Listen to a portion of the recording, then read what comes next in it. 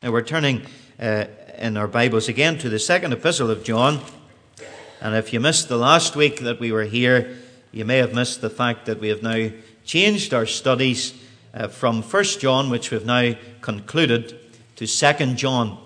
And this is, as I say, our second study in it. And God willing, perhaps the next time we meet, week after next, we will be able to finish this and then go into 3 John. So do pray to that end so as we can complete John's works this season. So we're turning to 2 John, and we'll take time to read the whole epistle. There's not much of it. Verse 1. The elder unto the elect lady and her children, whom I love in the truth, not I only, but also all they that have known the truth. For the truth's sake, which dwelleth in us, and shall be with us forever. Grace be with you, mercy and peace from God the Father, and from the Lord Jesus Christ, the Son of the Father, in truth and love. I rejoice greatly that I found of thy children walking in truth, as we have received a commandment from the Father. And now I beseech thee, lady, not as though I wrote a new commandment unto thee, but that which we had from the beginning, that we love one another. And this is love, that we walk after his commandments. This is the commandment, that as ye have heard from the beginning, ye should walk in it. For many deceivers are entered into the world, who confess not that Jesus Christ is come in the flesh. This is a deceiver and an antichrist. Look to yourselves, that we lose not those things which we have wrought, but that we receive a full reward. Whosoever transgresseth and abideth not in the doctrine of Christ hath not God. He that abideth in the doctrine of Christ, he hath both the Father and the Son. If there come any unto you, and bring not this doctrine, receive him not into your house, neither bid him God speed. For he that biddeth him God speed is partaker of his evil deeds. Having many things to write unto you, I would not write with paper and ink, but I trust to come unto you, and speak face to face, that our joy may be full. The children of thy elect sister greet thee. Amen. Now, if you were with us at the last study where we had a kind of introduction to this second epistle of John, you'll remember that we asked certain questions of this very brief epistle. First question we asked was, who is writing it? That may seem an obvious question, but the answers that men give today are not one and the same. But we concluded, and if you want to know what those variant answers are, you can get the recording. We'll not go into them tonight. But we concluded, we believe correctly, that the author is the elder John, who is one and the same as the Apostle John, the last surviving apostle who was with the Lord Jesus Christ during his ministry. That is the same man who wrote the Gospel of John, the first epistle of John that we've studied, and the last epistle of John, 3 John, and the book of the Revelation, the Apocalypse. The same man, the elder, the Apostle John. And the second question we asked was, to whom was this letter written? And of course we have the answer in verse 1, the elect lady.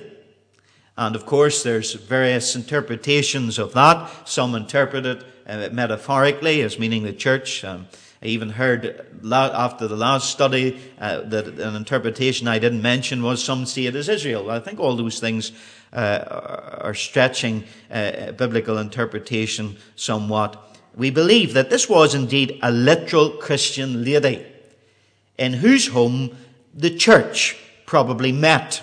And that church was made up most likely of some of the members of this lady's family. That's why it is addressed not only to her, but to her children, whom John says he loves in the truth.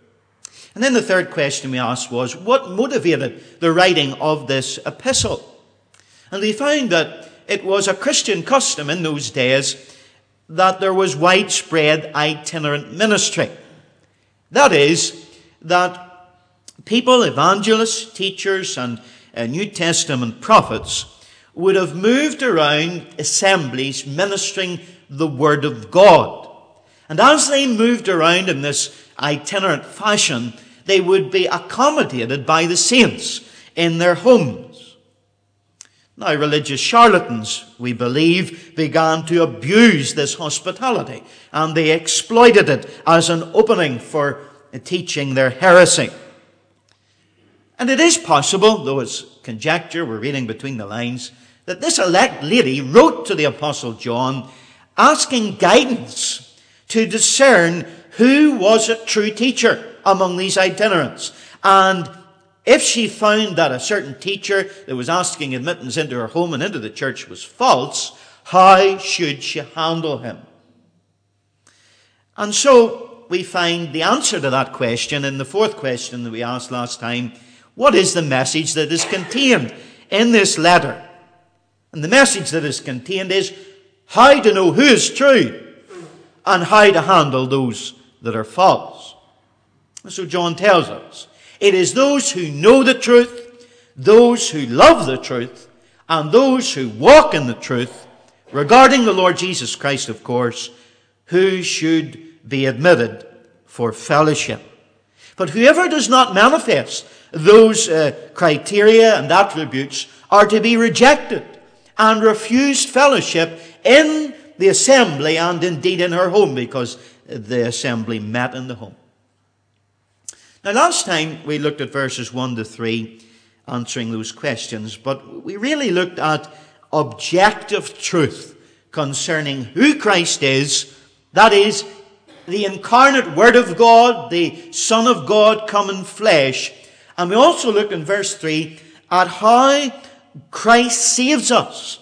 Look down at it. It is by grace, through God's mercy, He imparts peace to us from God the Father and from the Lord Jesus Christ, the Son of the Father, in truth and in love.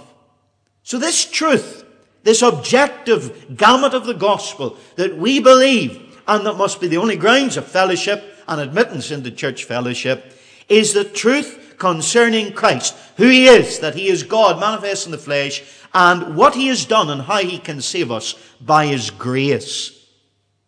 Now in verse 4, we're going to look at it right through to verse 6 tonight. John begins to write about subjective truth.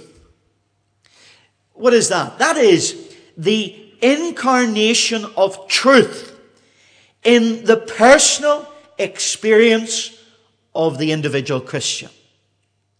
The objective truth of our faith is that Christ, the Son of God, came in human flesh, our flesh, apart from sin.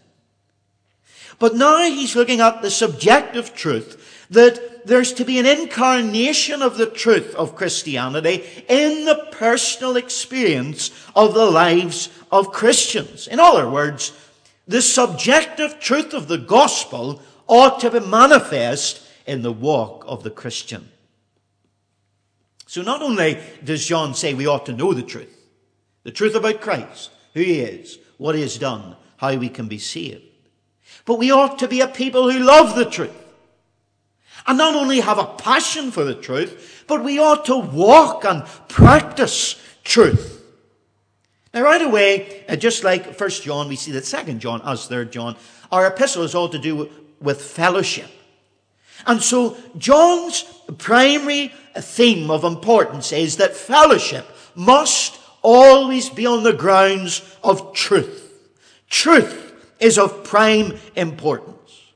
But now John is telling us from verse 4 on that if truth is real, it will be loved by Christians and it will be lived by Christians.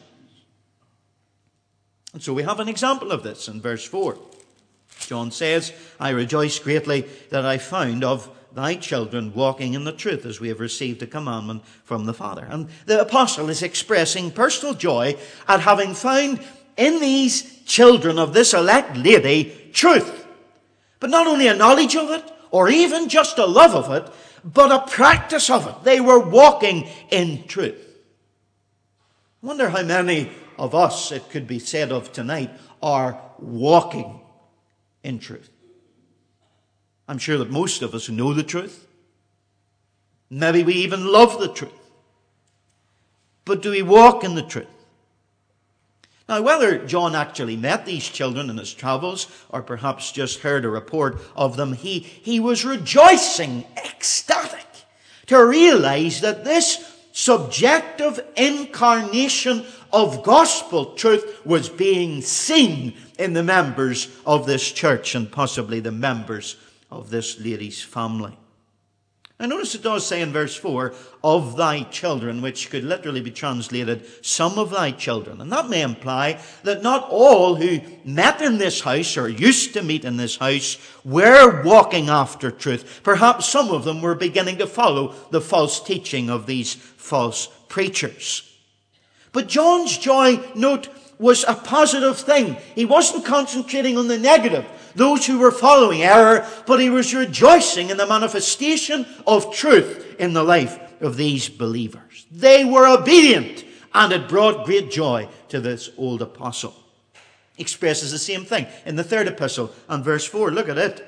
I have no greater joy than to hear that my children walk in truth. Now there is an obvious application of verse 4 to us all.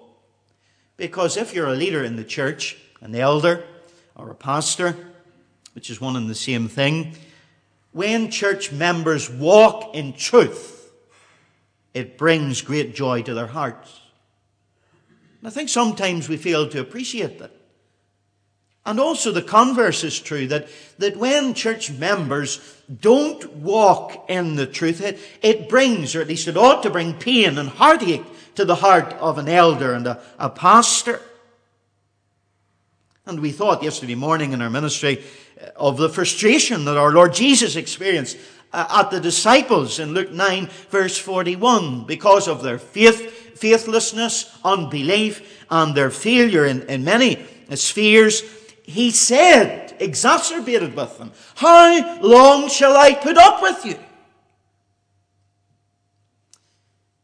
I wonder if you ever considered that this is one of the occupational hazards of an elder and pastor. It is being frustrated at times, the lack of progress among God's people, the fact that they don't walk in truth as they ought. But you know what is worse than breaking an elder or pastor's heart? It is grieving our Heavenly Father's heart. Now, of course, the glorious alternative is what John is emphasizing, and we don't want to miss that. That it brought joy to this elder's heart, and we believe by inference God the Father's heart, that they were walking in truth. So this is how you bring a joy to the heart of God. To walk in truth. So right away we're seeing that John is defining, maybe redefining truth for us all. He's saying, look, this is not something that you just believe in your head as a doctrine or dogma or an item on a list of basis of belief. It's not even something that you hold in your heart alone, but God's truth is something that ought to be lived out in the life. It ought to be manifest in everyday behavior. And that is what truly brings joy to the heart of God. I'm sure all of us would concur tonight that it's easier to talk about truth and preach about truth, and even perhaps debate and argue about the niceties of truth rather than actually living it. It has to be said, some zealous Christians disobey the very truth that they strenuously defend. But here is the bottom line, John is saying. If your walk does not measure up to your words are worthless. That's serious stuff. Especially in evangelicalism, because we are big on words and the word. How does our walk measure? A doctor of divinity was living in the same house as his son, who was a doctor in medicine.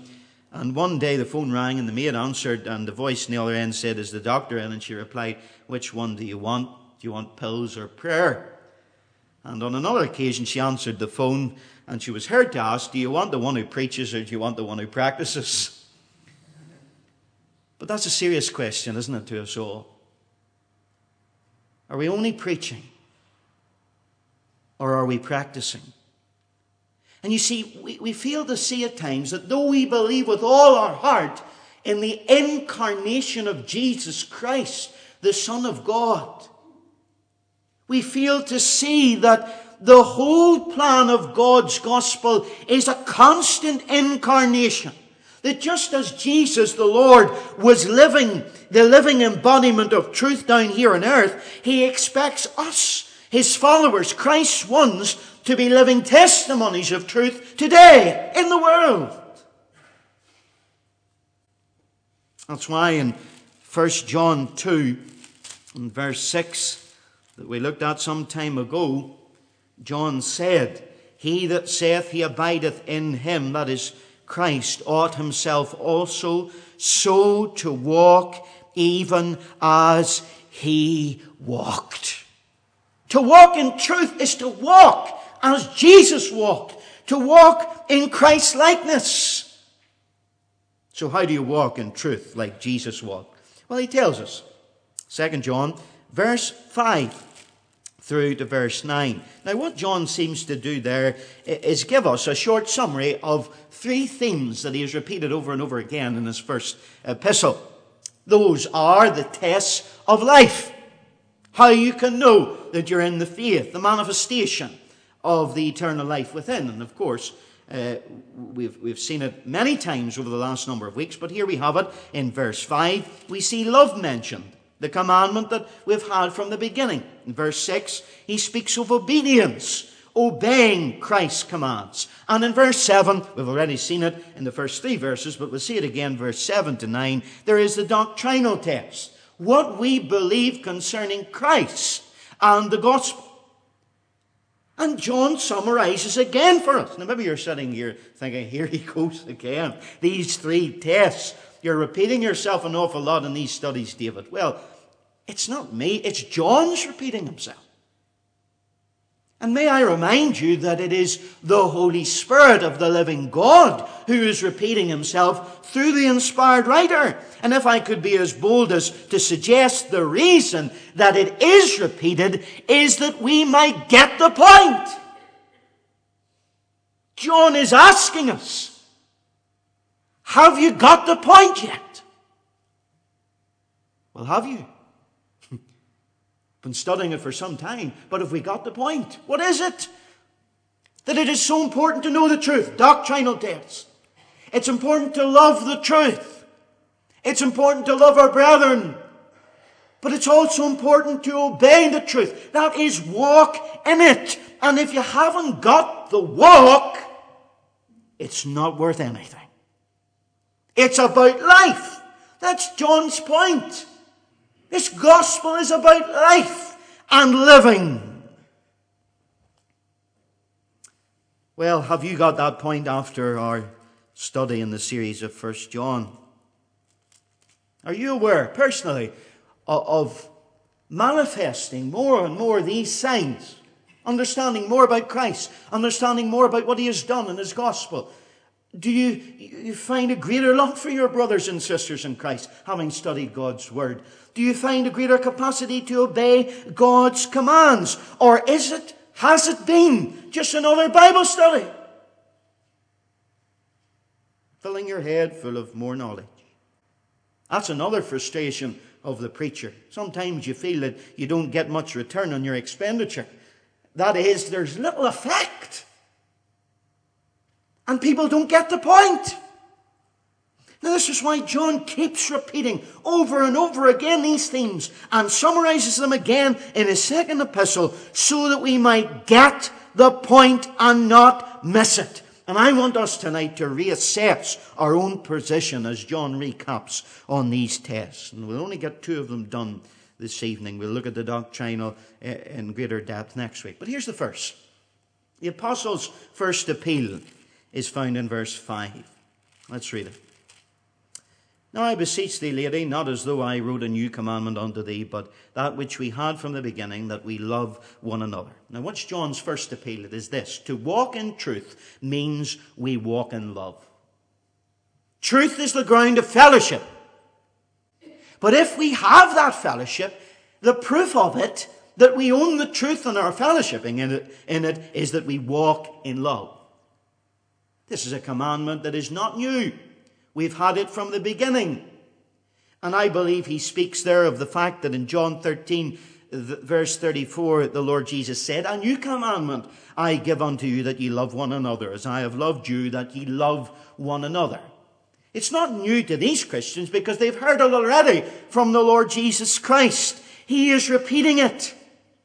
But it's also new coming from the lips of the Lord Jesus, because though the law gave a command to love your neighbour and to love strangers that are within their gates, it wasn't until the Lord Jesus Christ came on the scene that that agape love of God was perfectly incarnated, perfectly manifest. He alone fully and completely exemplified brotherly love. Now here's John's point in the New Testament context.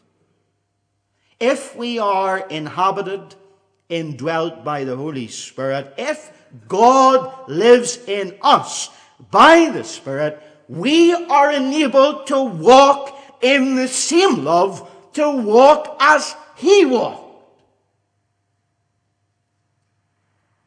So to walk in truth means that we walk in love. Didn't Galatians 5:22 tell us, but the fruit of the Spirit is love?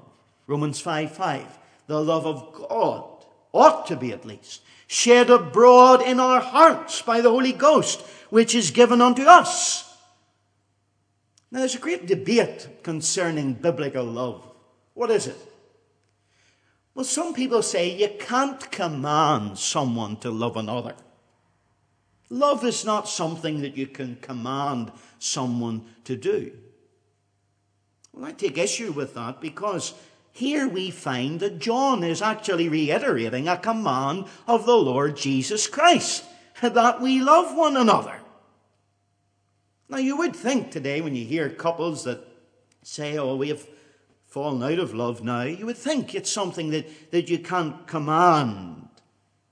But I believe the problem around today, even in Christian circles, is we've lost the real definition, biblically speaking, of what love is. When people say we've fallen out of love, what they mean is, without realizing it, we've fallen out of infatuation. Or perhaps we've fallen out of lust. Maybe it was lust brought them together in the beginning. But here John says, yes, this is a command we've had from the beginning. Jesus taught us to love one another. Now here's our problem, even as Christians. We think of love on an emotional level. We think of love as being a religious feeling that somehow supernaturally enables us to reach out and accept other people. Now let me say, emotion is part of love. And there is a strong emotional aspect, even to the love of God. But essentially, as love is defined in the Scriptures, it is not emotional in its essence. It is an act of the will. An act of the will. It is to determine to treat other people the way that God treats you. Now I'm asking you tonight, do you do that? There's a lot of harsh treatment goes on among God's people. A lot of people who are deeply hurt because of the way they have been treated by so-called brothers and sisters in Christ. God commands us to love one another. To do it. Whatever problems we have about it, we've got to do it. Now, there are those, even in the church, who we're not naturally attracted to on a human level. Maybe even people that we just don't like, things we don't like about them. But the Bible teaches that we can love them. We can love them. Because God loved us when we were in sin. Though He was angry with the wicked every day, He still showed His grace and love toward us. And the reason why we can do it is because Christian love is not an affection, it is an attitude. It is manifest in our actions, not in our affections. And here's the test, whether or not we love one another as Christians in the biblical sense.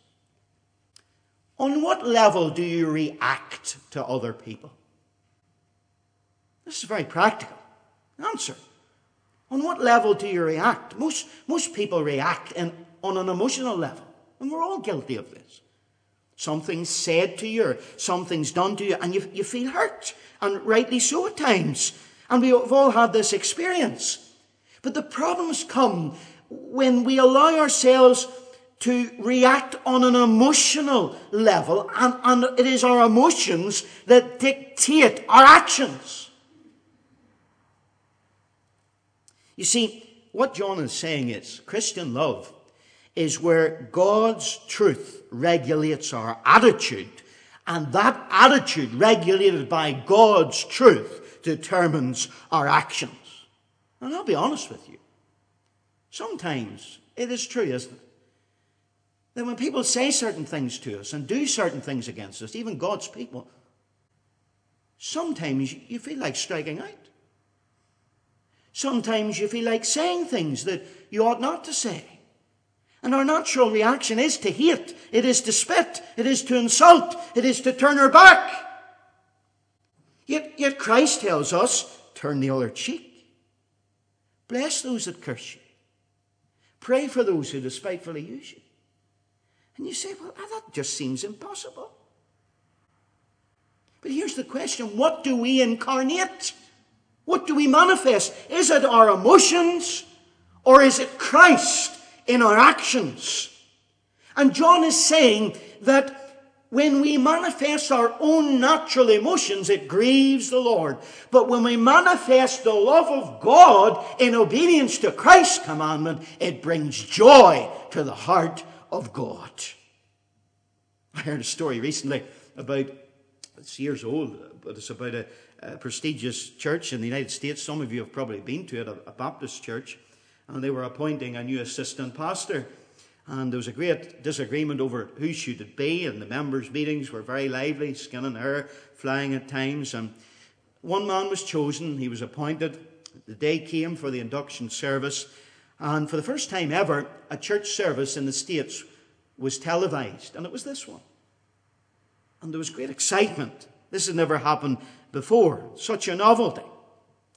And in the proceedings after the hymns, this pastor-elect stood to his feet, and one of his greatest opponents couldn't take it anymore. And he strode up to the podium and planted an uppercut on his chin in front of the whole of the audience that were watching it on air. Now, what do you think that communicated to folk outside in the world? What did it say about the Lord's words? By this shall all men know that ye are my disciples. It turns out that young pastor's attitude made the difference. Because that young pastor was a man called Charles Stanley, who's become one of the greatest Bible teachers in the United States. It was his attitude to the action that made the difference. And John says, if we say that we love God and hate our brother, we are liars. But if we obey God and His commandments, His love is perfected in us, and we have no problem loving our brother. Now here's the question. How does your walk measure up to your talk? We all agree with this stuff. But it's very difficult to manifest it. While a missionary was addressing a group, a woman in the audience rose and left it, walked out of the building, and then she came back a few minutes later and sat down again. And after the lecture, the missionary asked her if she had left because she had lost interest or didn't agree with something she'd said. And she says, oh no, you said many wonderful things. I simply went out to ask your driver if you lived by them. He said you did, so I came back in to listen. I believe that this is where there is a great blind spot in evangelical Christianity today. in our witness to the world. They are not coming to listen because they're often not seeing walking in truth and love. Do you agree? We don't love one another as we ought. There are things done and said in one another that should never, ever be said or done. The chaplain exemplifies the positive of this. He was given over to the army to minister to them, and he was on the battlefield, and he had a Bible under his arm, and he walked across the field, and he stooped where there were people needing ministry, those who were wounded and dying, and he came to one man in particular who seemed to be in great pain. And he laid down his Bible on the ground beside, and he took off his coat, and he made a pillow, rolled it up, and put it under the man's head. And then he gave him the last drops of water that he had in his canteen. And finally, he even ripped his own clothing up and made a bandage for this soldier's wounds. And when he finished doing all that, the soldier said quietly to him, "Now, chaplain, if there's anything in that book you placed on the ground that made you do all those things for me, please read it to me." He was walking in the truth. He was manifesting love. To walk in the truth, John says, means that you must walk in love. Where is the love today in Christianity? Where is it? Where is it in our relationships with each other? Where is it in our relationships to the world? Do they know us as a people who love them? I don't think so. Now, the second sign and test that John gives us is in verse 6. And this is love, that we walk after his commandments. This is the commandment, that as ye have heard from the beginning, ye should walk in it. The apostle's second appeal is, to walk in truth is to walk in obedience. Not just to walk in love, but to walk in obedience. You see, what John is saying is it's not only doing the truth through love, but truth and love go together with obedience. They're inseparable. They're intrinsically linked. And let me say this, that in our modern world and in our contemporary church, this idea of obedience is often seen as legalism. Don't know whether you've heard that or not. And if you're in any shape or form concerned about doing what's in the Word of God by jot and tittle, you're seen as a legalist. It's perceived as well to be the opposite of love. If you're all concerned about commands and obeying the Word of God, well then that's legalism, and legalism is the opposite of love. So I'd rather have love, and God has a lot to say about love, and John has an awful lot to say about it. Therefore, legalism goes out the window, and it always should go out the window. But I believe the contrast is a false one, because obedience to God's Word is not legalism. Let me define this for you once and for all, if you're quandering about what it may be, and even if you're a legalist or not by others' accusation. Legalism is an emphasis on the letter of the law rather than the spirit of the law. Now, sometimes we are legalists on that definition. If you lose the spirit of the law, you're a legalist, only adhering to the letter. But it is also the belief that salvation and favour with God is earned by the law, by pleasing God, obeying commands, rather than through grace and faith. So legalism is an attempt to earn God's love by works. Now, John is not teaching that for 1 minute. He, in fact, is teaching that Christians ought to obey God and Christ because they love Him. Because they have experienced His love, and that love is reciprocated in a loving obedience to His commands. You see, if you love someone, you delight to please them. If you love Christ, you keep His commandments. Did He not say those very words? Indeed, in John 15:10, he said, if ye keep my commandments, ye shall abide in my love, even as I have kept my Father's commandments and abide in his love. In 1 John chapter 5, we read these words, for this is the love of God, that we keep his commandments, and his commandments are not grievous. You see, John is again saying that our walk without manifests the love within. And if we love our brothers, we'll walk toward them in an attitude of love. But equally so, if we love God, we will obey God's commandments. How much you love the Lord is directly related to how much you obey his command. You call that legalism. It is not. That is biblical Christianity and the disciples' life. And the lie of the devil is that you can love Christ and live in your sin. I heard about a couple who were not married but were living in a sexual relationship, and they both said that they were Christians. And they said to their pastor, we love each other and we really love God. And we know that God wants us to be together. That cannot be. For his commands teach the opposite. And if we love Jesus, we will keep his commandments. And there's a great confusion. People say on the one side that there's love, and on the other side there's law. And I know that's true in a sense. But never associate law with doing what is good in God's word. The principles of the New Testament, the commandments and precepts of our Lord Jesus Christ. If you love him, you'll obey him. Someone has rightly said, truth without love is oppression. But love without truth is sentimentality. You see, John is saying the grounds of our fellowship must be truth. That's the fundamental. That fellowship of truth will be manifest in two things. It will be manifest in our walk of love and our walk of obedience. Do we have it? It's like a three-legged stool. Truth, love, obedience. Take one away and the thing topples. Now we've got to get real here, because I know perhaps what you're thinking, and it's the same as me.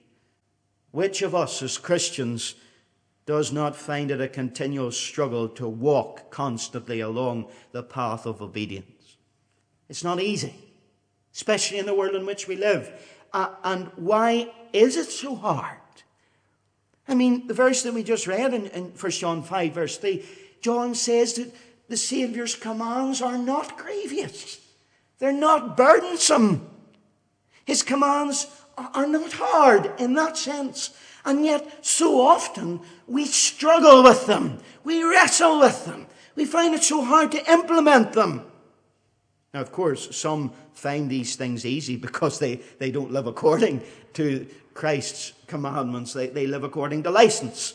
They say they're saved by grace and they just go and live as they please. That's not Christianity.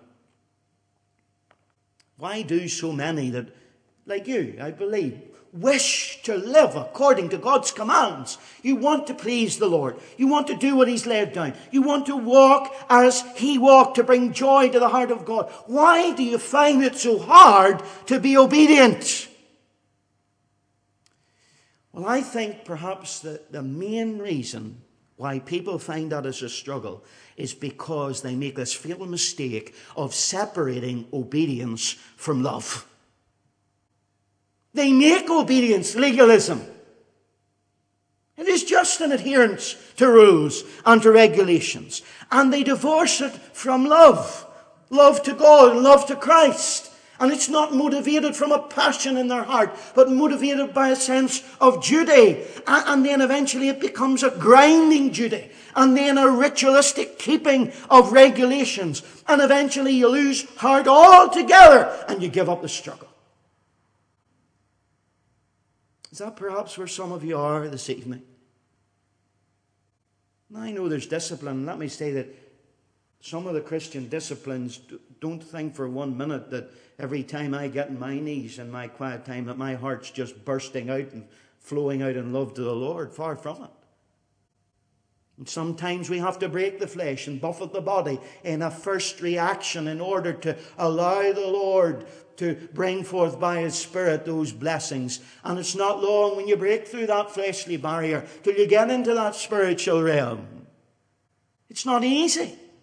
But I'll tell you, it's impossible if you don't love Him. Or if you lose your love for Him. Don't divorce love from obedience. So what's the answer? And this is what we come back to again and again and again. We need to get back to our first love. The Lord Jesus. That's the answer. He is the answer to everything in the Christian life. It is to get a fresh love for Him. It is to focus our eyes again on Him and Him alone. It's to say as we sang, Lord,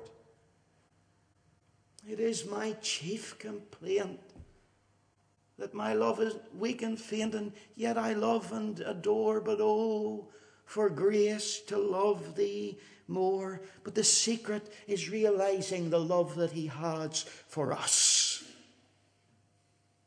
In 1 John 4, we studied it in verse 19. John said, we love because He first loved us. You say, how can I learn to love the Lord more? How can I obey His commandments by loving Him more? Where can I get a greater capacity to love the Saviour? It's very simple. The only way you'll get it is by dwelling on His love for you. God's love in the Word of God. Being saturated and soaked in the Bible. Soak yourself in seeing God's being, God's attributes, God's character as they are there. And especially the great love that the Father is for the Son and the Father and Son have for all of us. How do you get it? Go back to Calvary, where God showed His love most accurately and clearly and graphically and descriptively in that sacrifice for sins forever when He was made sin for us on the tree. See it there. And remember, as Paul said in Galatians, that the Son of God loved me and gave Himself for me. And if that doesn't pour the love of God into your heart, I don't know what will. That is what Jude calls keeping yourselves in the love of God. Do you do that? Do you keep yourself in the love of God? David Jackman, the commentator, or Derek Jackman, I should say, says this, and I quote, when the love of God is not a present reality to us, we need to take that medicine 3 times a day after meals until our spiritual appetite begins to pick up and we begin to respond in awe to God's overwhelming grace. We need to take some of our New Testament's great affirmations of the unfailing love, the limitless grace and the keeping power of God and read ourselves into them personally by name. Like Romans 8:31 to 39:1 can separate us from the love of God. Ephesians 1 and verse 3, we're blessed with all spiritual blessings, chosen in Christ, so on and so forth. 1 Peter 1 and verse 3 to 9, that we have an inheritance incorruptible, undefiled, that fadeth not away, reserved in heaven for us. That is the medicine for the soul. When was the last time you meditated on a verse like Jeremiah 31:3? I have loved thee with an everlasting love. Therefore with my loving kindness have I drawn thee.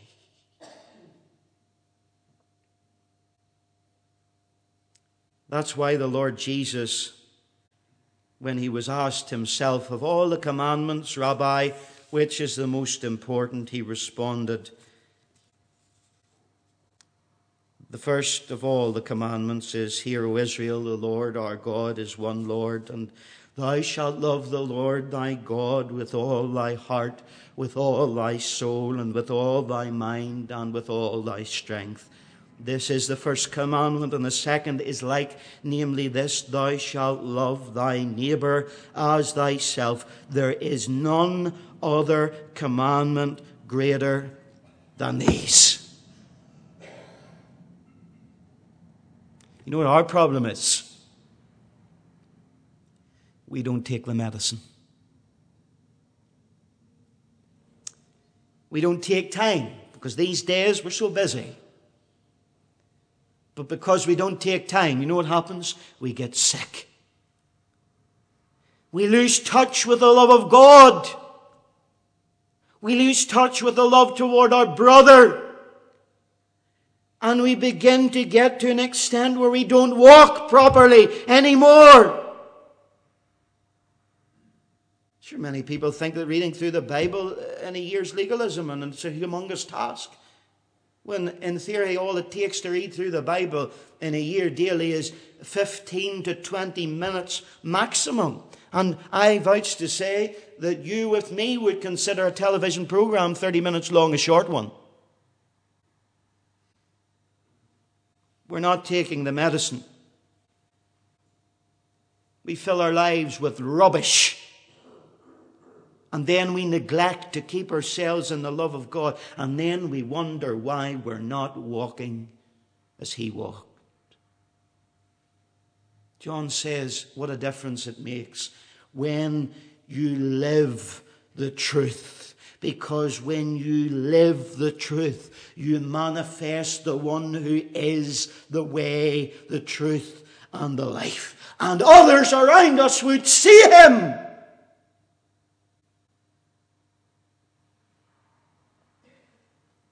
A brilliant preacher aimed his sermons at a godless intellectual who attended his services regularly. And when the series of sermons were over, the skeptical sinner was converted. The preacher was ecstatic. He came to him and he said, "Which one of my lectures brought conviction to you?" And his gratification disappeared with a chilling smile from the convert when he answered, "My dear sir, it was not through your lectures that I was converted. I slept through most of them. It was an old woman who used to hobble up the steps of your church, limping and leaning on her crutches. And between every thump of the crutch on the stone steps, she explained, 'My blessed Jesus. My blessed Jesus.' And he said, as I looked at the poor disabled woman and saw the genuine content and peace on her face and found out that she lived a consistent life in the face of poverty and loneliness." Now listen to this. He said, "I saw a living book to which I could not reply. So I wanted the Christ whom she professed." John says we should be living books to which there is no reply. Then people will long to know the Christ that we profess.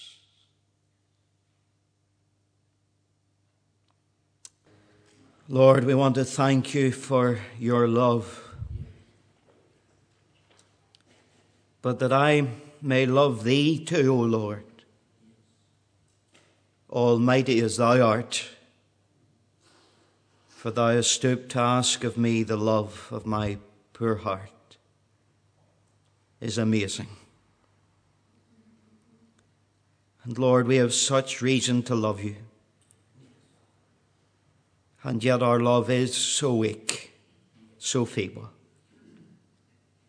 But we pray that more and more we would keep ourselves in the love of God and get a fresh glimpse of the Lord Jesus Christ, our beloved. And as we begin to love him again, more and more, may we manifest his love to others, our brothers and sisters and those who are lost. And may we manifest in obedience to his commands, that others may look on us and see that we don't just know the truth and love it, but we live it. That others would look at us and see Jesus, in whose name we pray. Amen.